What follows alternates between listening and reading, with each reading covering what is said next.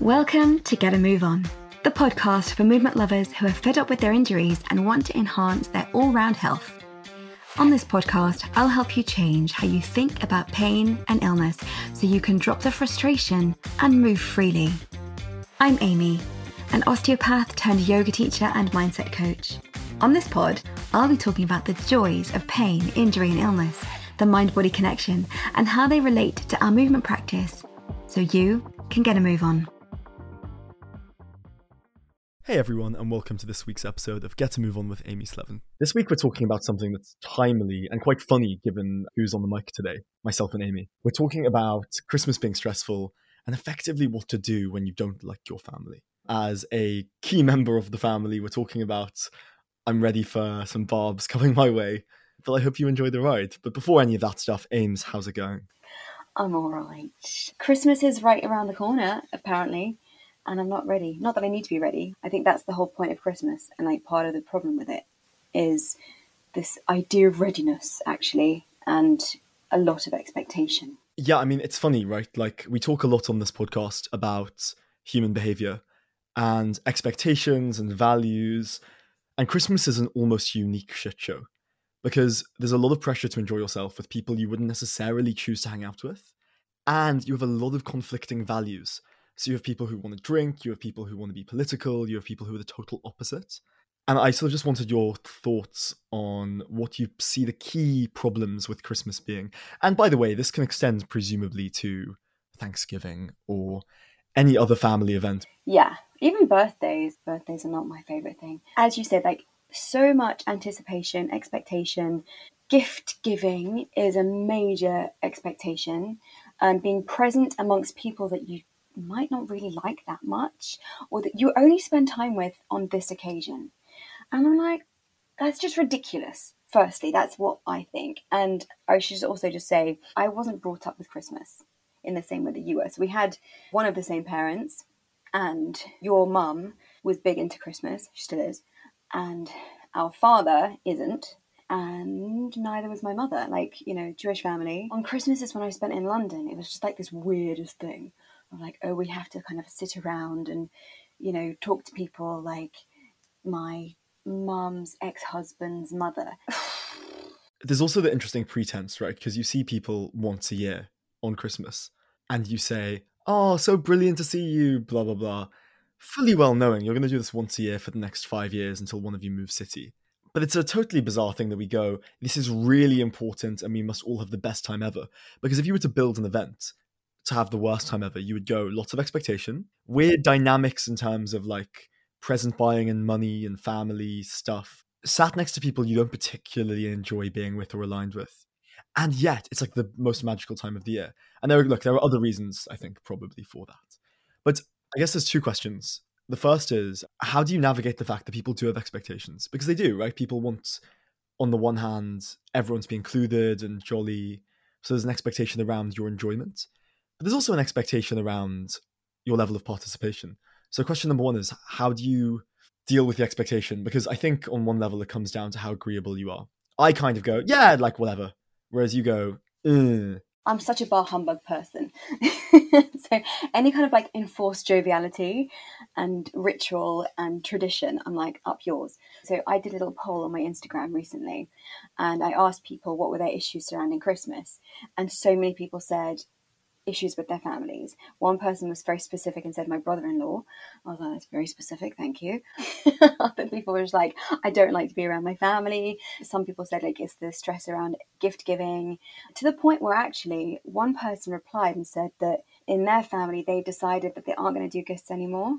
They've collectively decided that they're no longer going to subject themselves to the obligation of giving gifts, and that just, I think, eliminates a whole massive stress from so many people. Well, I think you have to manage your expectations and be aware that people are people, right? And people are going to behave in the way that they're going to behave, and just because it's Christmas, why should they behave differently? And I think sometimes there is an expectation that because it's Christmas, oh, we're all going to have fun, woo, that people are going to somehow magically all behave themselves in the way that we want them to, or that they expect us to. Yeah, like I think that's part of the problem of we do expect them to behave how we think they should. We project our own ideas and values onto them. And likewise, they do the same to us. And so, for example, if someone is projecting their ideas onto us, it gets our back up. Everyone knows this, right? So if I'm coming along and I'm like, yeah, fuck Christmas, woo, I hate Christmas, blah, blah, blah, bah humbug. You know, if I was Prime Minister, I might cancel Christmas. But the point is, if you go in with a slightly contrarian, fuck this whole thing attitude, it gets the backup of someone who's really into it. Exactly. And then, you know, I'm making enemies. People are going to be pissed off with me. And I'll be like, why are you pissed off with me? Christmas is shit. What's the problem? And then people don't like that. I think as a general rule, when people are having fun, right, there's some principle of like, you can keep your skepticism to yourself. Yeah, definitely. Also, one person who wrote in with one of her issues, she said that one of the things she has a problem with is that there's so much meat around, and she's vegetarian.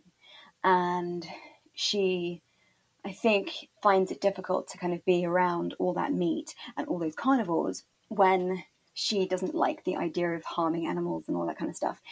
She finds it frustrating that her family isn't on board with her vegetarian ideas and isn't kind of fully embracing of her kind of vegetarianism. Yeah, this is an interesting case, right? So I'm vegetarian, but I have no sensitivity around meat. So I don't mind there being meat around. The interesting thing there is the fact that she has this idea, which is meat equals bad. And she's kind of trying to impose the idea, maybe imposes harsh sounding, but effectively impose that set of values onto her family, who are meat equals good. And this is like the classic case of what happens, because if you just were hanging out on a weekend, like there's no pressure around it. Someone can have meat, someone doesn't need to have meat. It's not a big issue. But at Christmas, everything's heightened.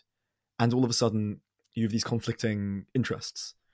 And that results in like textbook tension.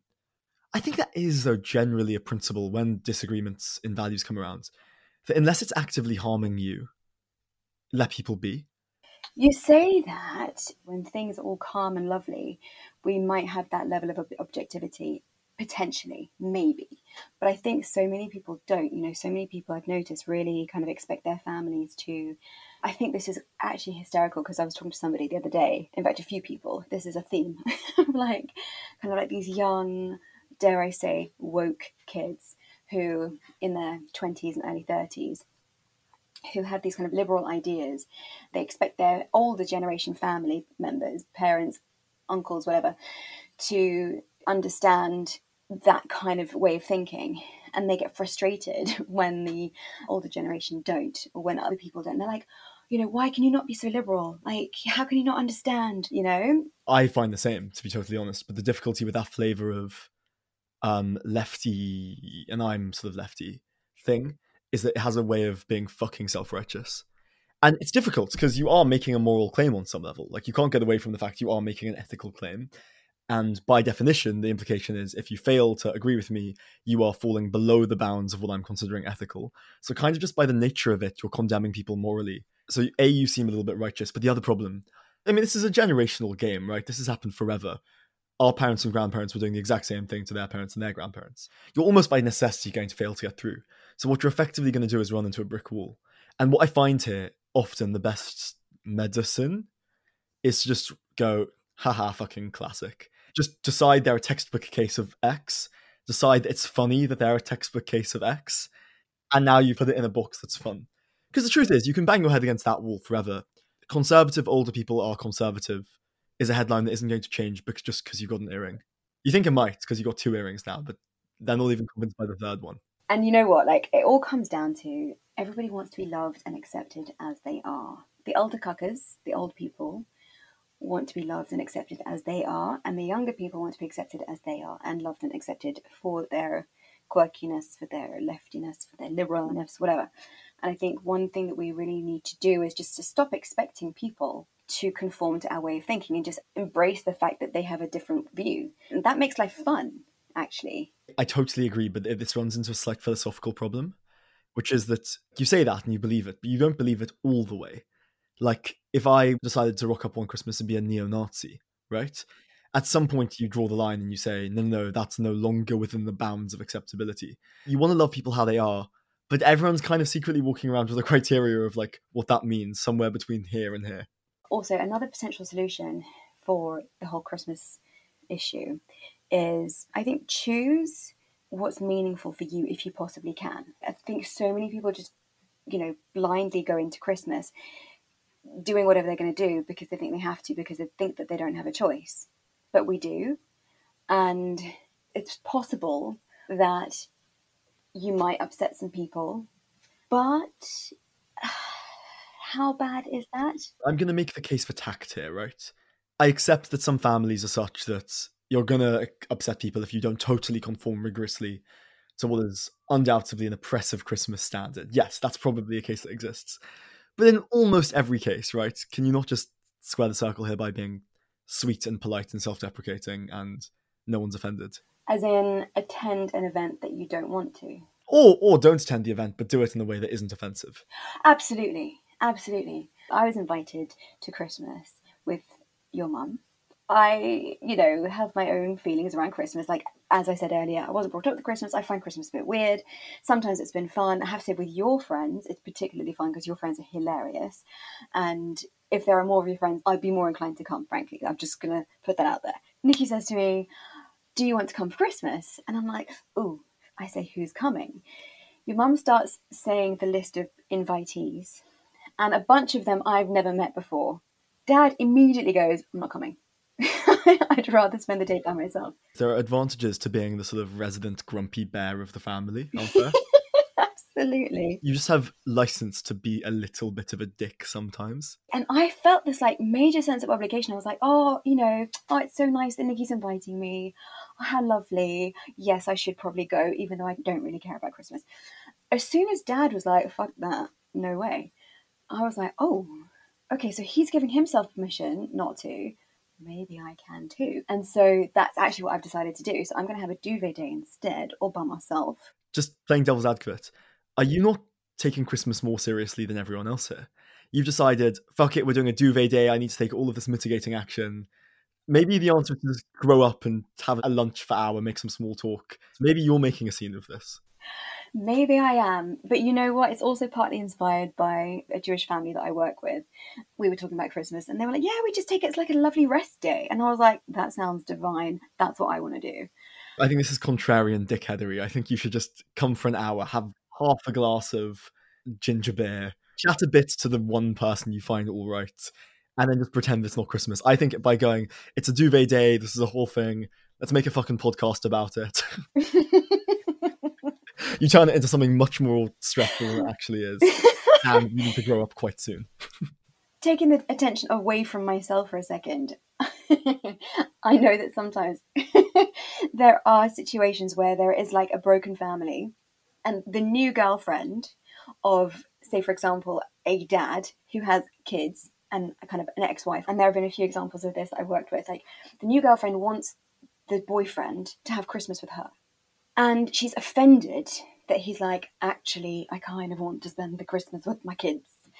And because Christmas, let's be honest, it's kind of mostly for children, right? Yeah, especially in the traditional form of Christmas, especially in the Santa and blah, blah, blah. Exactly. So I kind of think, like, if there is a girlfriend listening of a man who has children, let him go with the family. Yeah, but surely that's the standard rule, hey? No, you'd be surprised how many girls get their backs up that their boyfriends want to have Christmas with their kids and their old family. Because the top trumps basically go, right? Kids at the top. Then, depending on where you're at and where they're at with the ex-boyfriend / girlfriend / ex-wife / husband, then you tend to play thirds to probably even the ex. You're like jumping 2 leagues wanting to be above the kids. The kids are there to stay. The thing is, there's another one of you next year. Exactly. And I think that's part of the problem. They're like, oh God, I'm so replaceable. Yeah, that's a real thing, by the way. Like, I definitely have had the thought in the past where it's like, I mean, this was a little bit of a university thought. At the start of my second year, I went up a couple of weeks early because me and my friend Gabriel were starting a short-lived tutoring company. So we were up there flyering. And what happened was I heard, Jamie, from across the square, and turned around and there was someone I'd like vaguely met the year before, but couldn't really place. And we chatted for 5 minutes and was like, oh my God, I'm in love. Like, this is like, oh my God, full on infatuation, blah, blah, blah. And I did have the thought, because I had the anxiety around it for the 2-week period this whole thing existed. I was like, shit, maybe we should just get married. Because if we get married, then, like, not actually like today, but like, let's stick something in the diary. It's a little extreme, just going to say. Do you reckon? The reason I bring it up is because there is something around, like, I feel insecure about this relationship. I'm aware that it is on some level inherently insecure, and therefore I need to bring in You got to hook her in. Why did you not just get her pregnant? Problem solved. lack of sexual prowess. Better luck next time, hey? Also, I'm not sure if I've said the word prowess before. Point is, if you are the underdog in any situation, like if you are that girlfriend of the man who, or even the boyfriend of the wife that has children, whatever, and you know the dad wants to come and hang out with Christmas with the children, I think if you're threatened by that, then I would recommend that you take a step back and just realize it's one day, right? You can hang out with them the next day or the day after, and just because they want to hang out with their kids or including the ex on Christmas, it doesn't mean that they value you any less. Yeah, and there's also a point about certainty here, right? Like, if you're just like, oh, like, it's so not my thing, kind of thing. I was in an environment the other week where someone was being offered some drugs and there was a pressure for them to take drugs given their friendship group, kind of thing. Didn't realise that still happened anymore.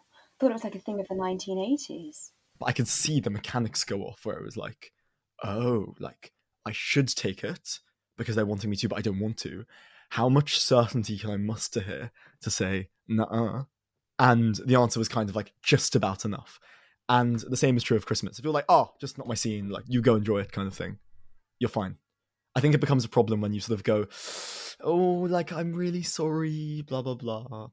Which isn't saying don't be sorry and don't be tactful, but just be like, oh, you know, it sounds wonderful, not for me this year, have a fab time. I totally agree. And then also, sometimes there are specific people in the family, like the person who mentioned their brother-in-law, who really grind our gears. And I think we need to talk about them briefly, because there are inevitably, in any kind of family dynamic, there are going to be people that we like hanging out with more than others. And there are going to be people who really irritate us and get on our nerves and do things that just drive us mad. There's one common kind of solution, which is avoid them, bitch about them, and resent them. I mean, like, it's a pretty good gig. Absolutely. And it's so much fun in itself, right? If you can have a common enemy with someone else in the family, you're sorted. In all families that exists, right? Slight side note, like, when I think about our family, I don't think of us as a particularly cohesive unit, but I do see quite a lot of individual relationships. Does that make sense? I feel like I've got an individual relationship with you, with mum, with dad, with Susanna. I don't know that we have a collective relationship. Is that right? Yeah, I think so. And I think it's also because of the lack of time we've spent together as a family. So we've individually formed, as you say, those kind of little two-person units here and there. And also, we are so fucking different. You don't realize it until you're all in the same room. Because you got kind of like doctor / grumbly / kind of now less grumbly / oh my God, he's emotionally intelligent. Where did that come from, dad? Kind of like very warm, agreeable, lovely mum who holds the whole thing together. You got sort of contrarian movement person in Amy. I reject that wholeheartedly. Exactly. That's the bit, because it's contrarian. Nice one. You've got Durham to Clapham to lawyer. Already got 2.4 kids, metaphorically, Susanna. And then you got me, who's kind of like probably the worst combination of all of the above. You're like Mr. All Over the Place. Might arrive 3 hours late if we're lucky. Wearing trousers with one leg shorter than the other and odd socks. Yeah. And when you get all of that in the room, you're like, oh, this is really difficult. But individually, it works really well. I agree. So when you are encountering that one person over Christmas that you normally, because they're not necessarily within your direct immediate family, for every other day of the year you've managed to avoid them mostly, and then suddenly you're confronted with them, you're like, oh God, that bastard or that bitch or whatever. Either you avoid them entirely, or you can do some magic on yourself and you can take it as an opportunity for growth. How beautiful is that? You have to kind of realize, like, okay, well, what specifically is it about this person that irritates me? It's really easy to go, it's just their fucking face. Now, this is like so detestable, you're not going to want to do it. Like, it's horrible. You basically have to like identify where and when you do the same thing yourself in your own way. Ugh. God, it's horrible. When you do that, say like I've decided that a member of the family is really self-indulgent. You best not be talking about me. Sorry, I mean really thin-skinned. Say I go in, I own that trait. So I go, shit, well, I was factually thin-skinned here, I was thin-skinned there, I was thin-skinned in this form. Yes. And I do get to a point where I'm the same. What happens? Why is that a useful exercise? Okay, there are two things. One of them is that usually when we're judging somebody, we're being very self-righteous and we're putting ourselves higher than them in our little hierarchy. So we kind of might put ourselves on a pedestal and think, haha, I'm so high and mighty and superior to this person because I don't do X, Y, and Z. You know, I chew with my mouth closed, or I don't fart at the table, whatever it is. This process helps you to humble yourself, which is heinous. So heinous. I don't want to humble myself. No thanks. And also you have a little bit of empathy for them. And it really calms down the judgment so much. You then kind of realize, oh shit, actually, yeah, like in my own way, I'm the same as this awful person that I hate. It's an interesting point because it shows that judgment is the product of feeling that in some specific way, you are much better than someone else. Which we know sort of, but as soon as you recognize that as the mechanic, it seems very obvious that the way to quash judgment is to a little bit go, okay, I'm being judgmental because I think they're selfish. Like, was it not true that I was selfish here, and here? Yeah. Or like dominating the conversation or whatever it is. And so if you're like, well, where was I dominating the conversation? And who noticed that I was dominating the conversation? Oh, God. And like when you're doing this process, you're like, no, I've never done that before, ever. Ugh, I don't do that. Ames, I think neither of us could ever be accused of dominating a conversation. So you do that step, and that really helps to calm down the judgment. And then you're like, okay, fine. So we're not so different, you and I. And then you look for all the ways in which their really annoying behavior that you really hate is helping you. And that's the second interesting mechanic, right? Because it reveals that actually like disliking something is effectively the assessment that that behavior has more disadvantages than advantages. And by going, oh, to be fair, like I know it's fucking irritating, but it does help in this way, that way, in this way, and that way. Eventually, like the result, once you've got that ratio a little bit more balanced, is just the level of angst falls out, because angst truly is the product of seeing it as a very strong ratio. Exactly. And it goes back to what I was saying earlier, like if you hate someone and you have a common enemy, that person's awful behavior that you don't like has actually driven you to become a little closer and have an ally in somebody else, your little collective enemy. And you're like, ha ha ha, we hate this person. And we get to then laugh about them. We get to have a fun time together because we're bitching about this one person. And that is, you know, fun. And then in that kind of new allyship, then there are new conversations that can arise. There are new bonds and fun things that can happen within that kind of little arrangement. So that's one potential advantage to this person being really annoying. You know, you have to be kind of creative and sort of really look for it. So if it's like their bad manners, like has it then allowed you to be a bit more relaxed and kind of like sit back and put your elbows on the table and, you know, feel a bit more at ease or whatever? Yeah, or the attention is taken off you, or you're more liberated to go just be yourself, or you're freer in the context of this other criticism. No, I mean, it's a really good point. If it's someone who's really opinionated, maybe the benefit to you is that because they're so opinionated and they're so kind of happy to share their opinion, maybe does that give you license to then share yours too? Yeah, or you come across as a diplomat and very poised when actually you're a dick. Totally. Exactly. So those are just like two of the basic fundamental steps that I think will potentially help people in the approach to Christmas. And I think also just like manage expectations. Expect there to be a shit show. Expect that you're going to not like the gifts that you're given, or that people are not going to be so delighted to see the gifts that you give them. And Merry Christmas, everyone. I think it's a brilliant place to leave it. Thanks for listening, guys. Have a merrier Christmas than the one we've geared you up for. And we'll see you next week. That was Get to Move On with Amy Slevin. If you enjoyed that, we'll be back next week with a slightly different topic.